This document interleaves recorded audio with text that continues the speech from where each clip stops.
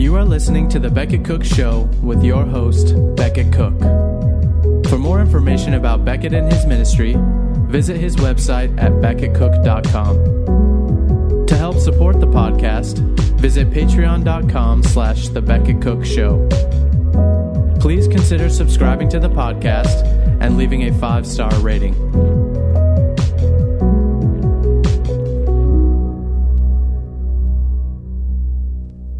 Hey guys, welcome to the show. I hope you had a nice Memorial Day weekend. Today I want to talk about a phenomenon that's going on in our culture today, which is not surprising, and it's called trans regret, basically. And it's teenagers, boys and girls, who have had transition to the opposite sex and now regret that transition.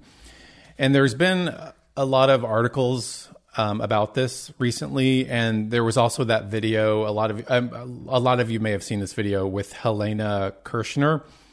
Very powerful video. We'll put a link to it below.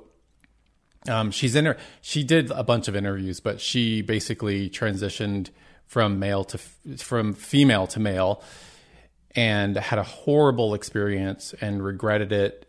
And she's super smart, articulate. I think she's like 24, 25 now, but she did all this when she was a teenager, and she regrets it. And she talks about it at length in different interviews. But we'll post the I think it's the Michael Knowles interview below, so you can look at that. But I wanted to look first at a couple of these articles that have come out about this trans regret.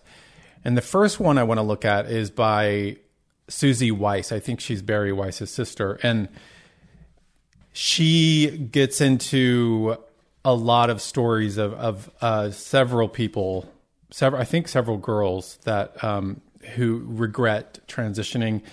And at the very beginning, the title of the article is "The Testosterone Hangover."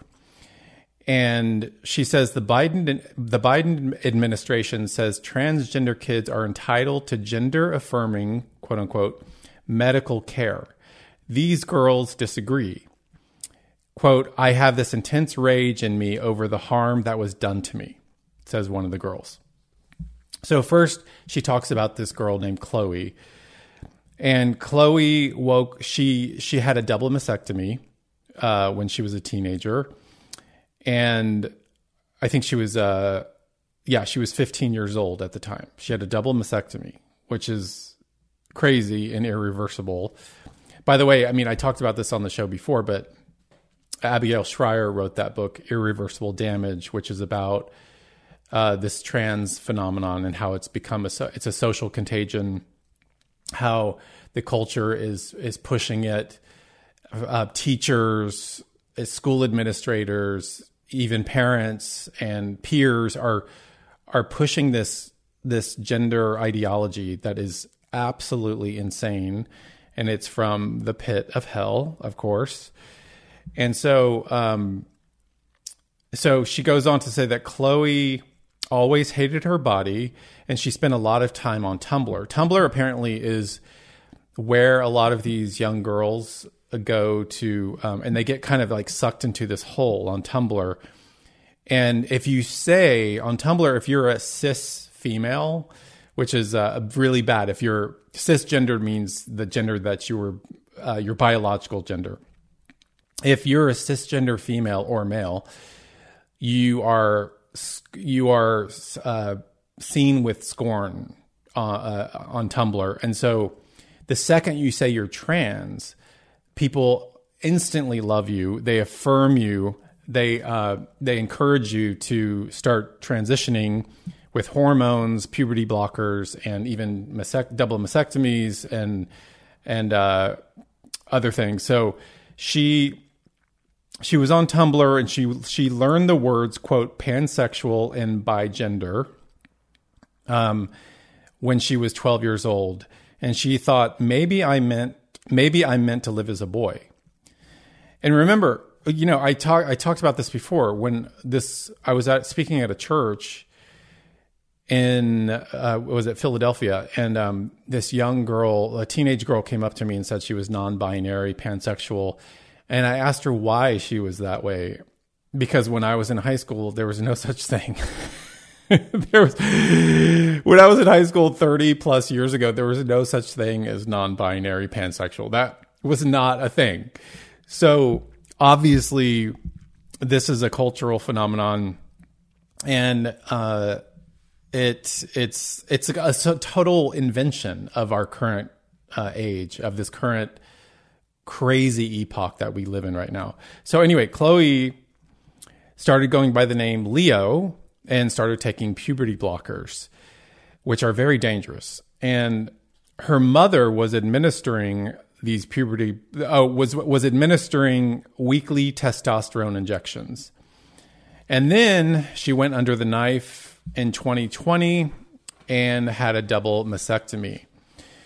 And gender activists call this, the gender activists call it gender affirming care, which means, and the article says, which means all the adults in her life, doctors, nurses, social workers, teachers, parents, actively supported her decision to become the person she believed she was meant to be, even if that person required an elective mastectomy in high school, or taking puberty blocker drugs, or injecting cross-sex hormones like testosterone. So all these people in her life were encouraging her to do this, to transition, which is insane, especially for the parents to encourage this. And so it's child abuse. And the article goes on to say that gender affirming care, the president's spokeswoman, Jen Psaki, explained at a recent press conference, was, quote, best practice and potentially life-saving. If trans kids weren't able to transition, not just socially, but medically with cross-sex hormones, puberty blockers, and surgeries, they might well kill themselves. See, this is like the red herring. This is the threat. So this is scary for parents. If a child is threatening suicide, it's very scary for a parent. So they're going to do everything they can to prevent that. But what we're not seeing, and what we don't really realize, is that there's underlying other mental health issues that are at play. It's not about transitioning, because that actually exacerbates mental health issues, which we'll see later. But so there's already underlying issues, especially if you're a teenage girl or boy. I mean, there's so many issues. And I mentioned this before. I forgot who did this study, but in the 1800s, puberty for girls started at 16 years old. And now it starts on average at 12 and sometimes at 9 years old. So that can be a very, it can be a very disturbing thing for a young girl to start puberty and her body suddenly changing, and she doesn't.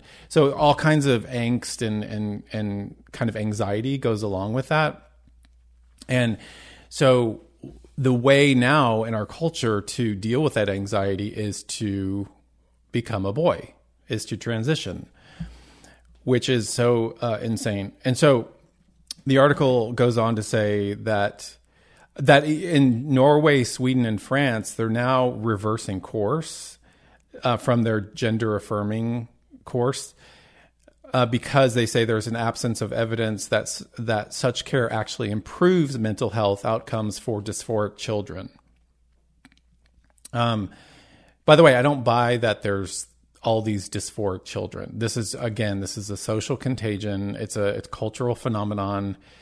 If there's gender dysphoria, it's a very extreme minimum of the population. And so this is a cultural phenomenon right now that's very popular. And the people in government, people in public policy are pushing this, which is even crazier. And she says that the phrase gender affirming is misleading. It's a euphemism for something closer to medical malpractice. When else do we trust children to self-diagnose and make lifelong medical decisions? I think there's going to be a lot of medical malpractice lawsuits coming up because there's going to be so many of these kids who transition and regret it, and they're going to start suing these doctors who are performing double mastectomies and giving puberty blockers and testosterone treatments. And so that's on the horizon for sure. So Chloe came to regret all of this. And then I mentioned Helena Kirshner. She, and again, we'll put the link below for that interview, but she had a guidance counselor at her public school, and the guidance counselor agreed that Helena was a man, just because Helena said that she was uncomfortable in her body. And so the guidance counselor, I would call that a misguidance counselor. That's not a guidance counselor. That's you're misguiding a child into a very extreme, very harmful path. And this guidance counselor helped make Helena a budget for her transition and referred her to the school psychologist, who was even more gung-ho.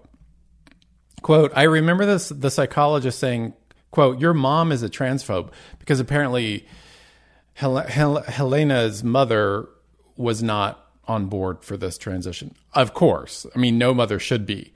And so the school psychologist calls her mother a transphobe. I mean, it's completely insane. And so Helena says, I had a ton of issues with my academics and my mental health, but I never really got help with that.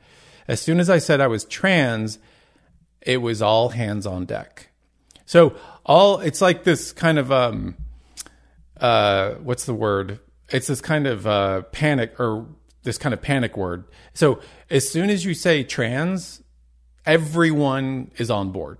Like your school counselor, the principal, the teachers, everyone, the guidance counselors, they all are on board, and they're all supporting you, surrounding you, and encouraging you to transition.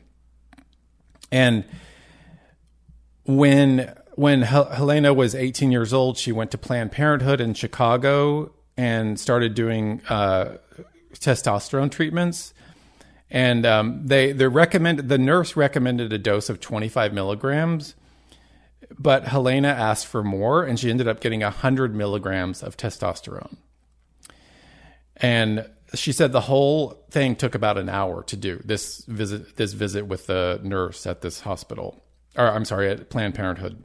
So Planned Parenthood, if any teenager goes, it depends on what state and what city, but if any teenager goes to a Planned Parenthood and says they want to get on testosterone, they immediately give it to them for free. Obviously, it's not free, but they get free testosterone. And these kids inject themselves with testosterone, which is, of course, is very safe to do. By the way, I mean, before I go on, I just remember in the 90s when Hillary Clinton was first lady, and then in 2012 when she was Secretary of State, she got on this whole thing, this bandwagon about genital mutilation in Africa. She and there's an article from 1998 where it says the title is "The First Lady Decries Genital Mutilation," and then in 2012 it says Secretary of State Hillary Clinton highlights need to end female genital cutting. Now, where is Hillary Clinton now with this? Is genital mutilation when you're removing a man's genitals to become a woman, or a boy's genitals to become a girl, or doing a double mastectomy for a girl to become a boy. That's genital mutilation. And I know in Africa it was imposed on young girls, but it's essentially the same thing here. It's imposed on young boys and girls, because if those young boys or girls say that they are trans, then everyone comes, as I said, everyone comes around them and basically imposes this on them, and basically demands that they transition, and their peers do as well. So it's the same thing. We were allegedly outraged at genital mutilation in Africa in the 90s and in the early 2000s and so on. But no one is talking about this. No one's talking about the outrage of mutilating teenagers' bodies just to push a gender ideology. It's insane. So in 2018, Helena realized she wasn't a boy. And then she went cold turkey off of the testosterone. So she kind of came to her senses, and because she realized that she was becoming more and more despondent, more and more depressed. And again, these transitions make these kids more and more depressed, and it affects their mental health even more. So she realized she wasn't a boy. She went off the testosterone and she detransitioned. And thankfully, Helena did not get a double mastectomy. So now in the video you'll see, I mean, she's basically a normal woman. She's 25. I don't think there's any permanent damage that has been done to her. But, it could have easily gone that way. And the article goes on to say, proponents of gender-affirming care say its benefits dramatically outweigh the risks, but there's little data to back that up. And in any case, this is still a new phenomenon about which a great deal is not known. The American Medical Association staunchly supports gender-affirming care. Let's not call it, it's not gender-affirming care. This is called child abuse. Let's call it what it is. It's child abuse. And the same with universities, especially elite universities. And she says the same with the president of the United States. So this is coming from the top, the very top, all the way down. And she goes on to talk about a girl called Mia who started identifying as trans at 12. And again, Mia was on Tumblr, and Mia says, quote, "I thought it was going to solve all my problems." At 15, Mia went on testosterone and puberty blockers. A year later, she realized she'd made a mistake, but didn't want to admit that to her therapist, who was also trans. So her therapist is trans. So she lied and said she was happy with her body, which she was now partially masculinized. And then another girl named Phoenix came out as trans at 12, and her mother was supportive. And Phoenix started going by the name Gavin. And she had a double mastectomy and completely regrets it. She was having all kinds of issues with her genitalia, and she detransitioned. Julie, who's 27 now, likens the policy to a lobotomy. She says, "I have this intense rage in me over the harm that was done to me." I quoted that in the beginning. But it's like this irreversible damage. It's like having a lobotomy and then you can't go back. You're stuck.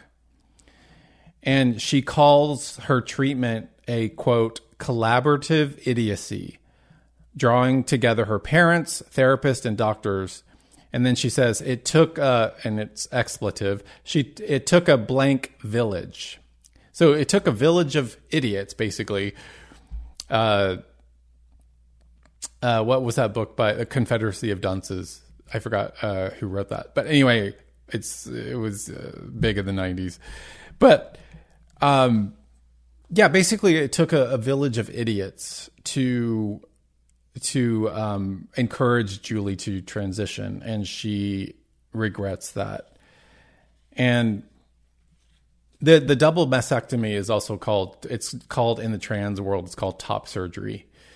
And when she woke up from surgery, Julie said, "I didn't feel happy or sad. I only felt numb.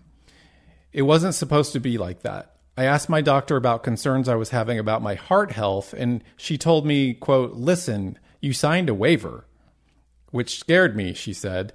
After 5 years on hormones, Julie stopped taking them. So again, this is major malfeasance, malpractice, medical malpractice. And Susie Weiss talks about how some states are pushing back on this gender affirming care, like Texas and Alabama and Arkansas and Arizona. They're starting to consider it child abuse. And actually, I think in Alabama, that if someone prescribes puberty blockers or hormones to kids illegally, it's punishable by 10 years in prison, up to 10 years in prison.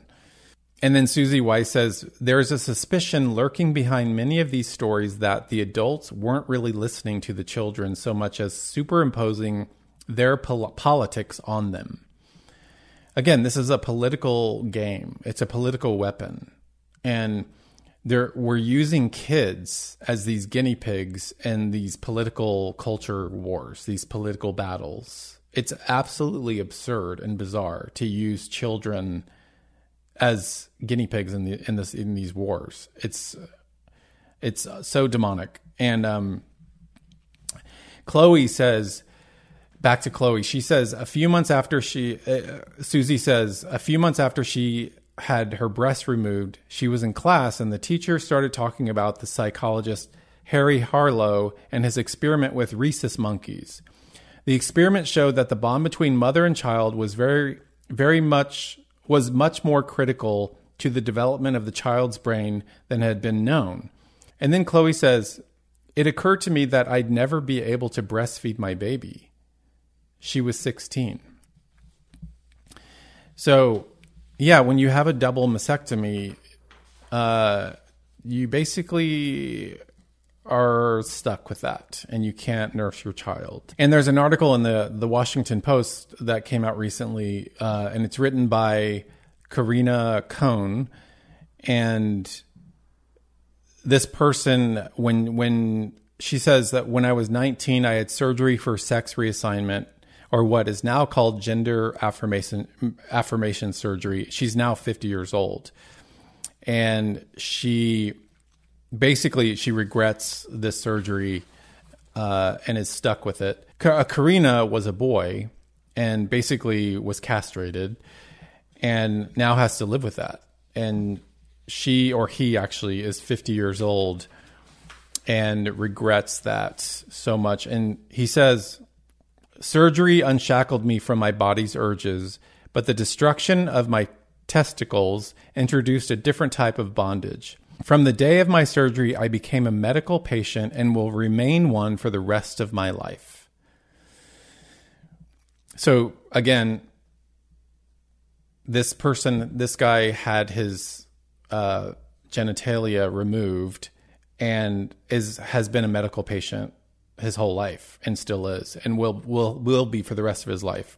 And he now says, I must choose between the risk of taking exogenous estrogen, which includes venous thromboembolism and stroke, or the risk of taking nothing, which includes degeneration of bone health. In either case, my risk of dementia is higher, a side effect of eschewing testosterone. So that's a big risk too. Dementia is a big risk for males who become females and are on these different drugs. And he says, what was I seeking for my sacrifice? A feeling of wholeness and perfection. I was still a virgin when I went in for surgery. I mistakenly believed that this made my choice more serious and authentic. I chose an irreversible change before I'd even begun to understand my sexuality. And so this was way back in the 90s when this guy transitioned to a woman and had his genitalia removed. And he says, I shudder to think how distorting today's social media is for confused teenagers. I'm also alarmed by how readily authority figures facilitate transition. So even this guy who became a woman at 19 and who is now 50 is saying that he's shocked at how authority figures are all on board for this and how insane that is.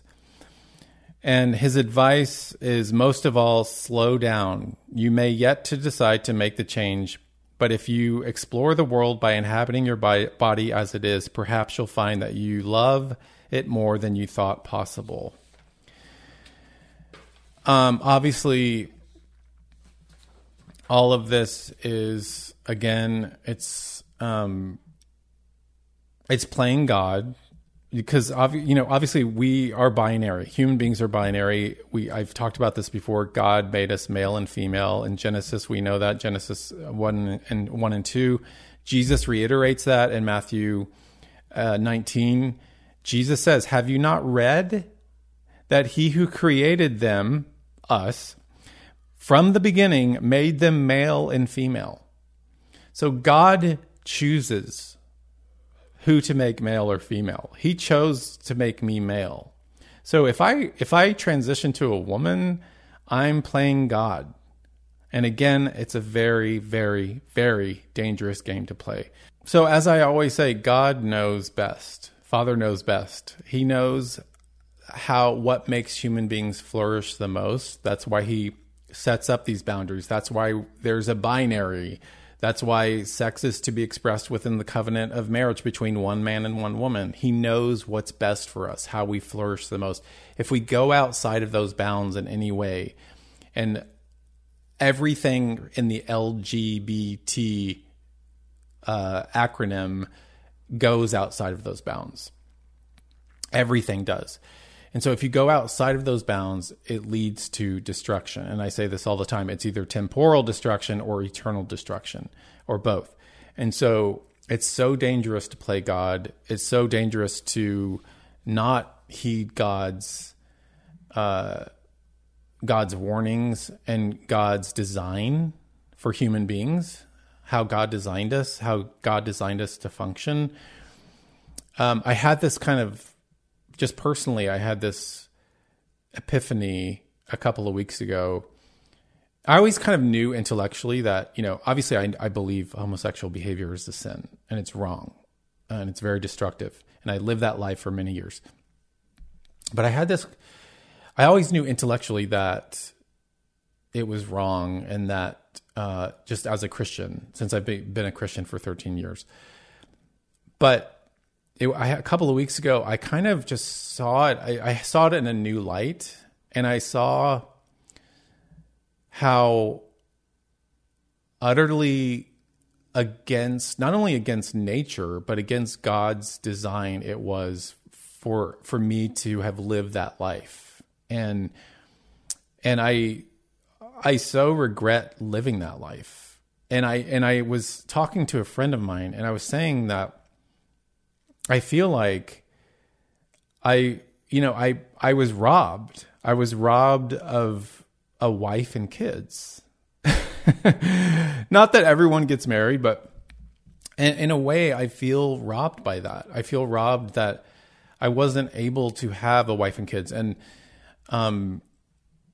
I wasn't able to experience the joys of that. And I mean, I know it's not always easy to have that. I have a family and deal with that, but I missed out on that, which of course God redeemed, and he's redeeming, and it's amazing. I'm thrilled to be in God's kingdom, and I know I have eternal life. So I never feel self-pity about this. This is not a self-pity thing. It's just an epiphany thing I had about, wow, like that really was not who I was.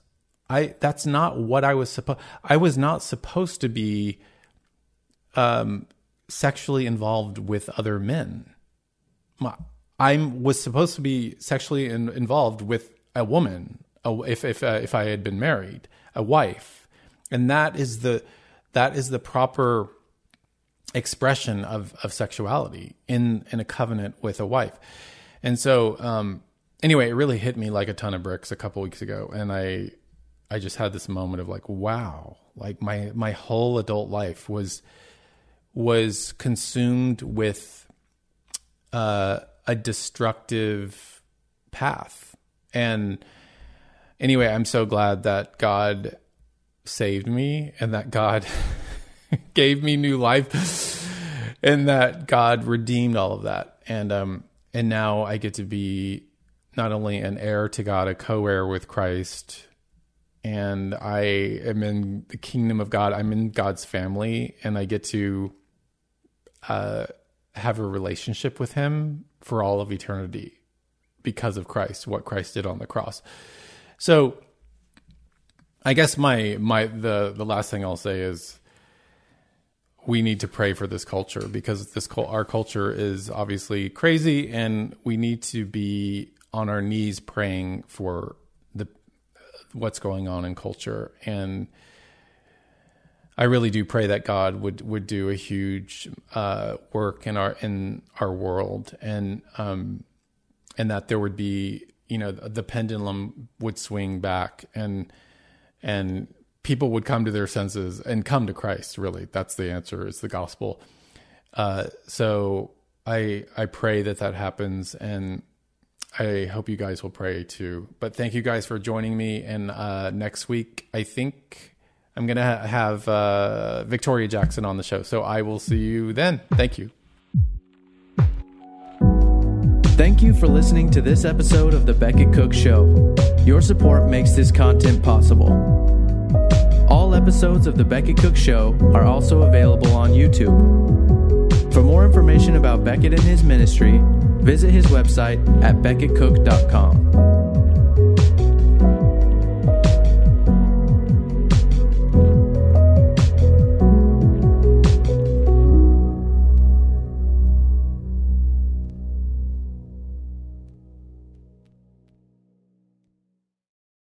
I'm Billy Yancey, entrepreneur, fitness cowboy, father, retired Navy cornerback, and now podcast host. Listen to my new show, Billy and the Goat, on Life Audio. Happy listening.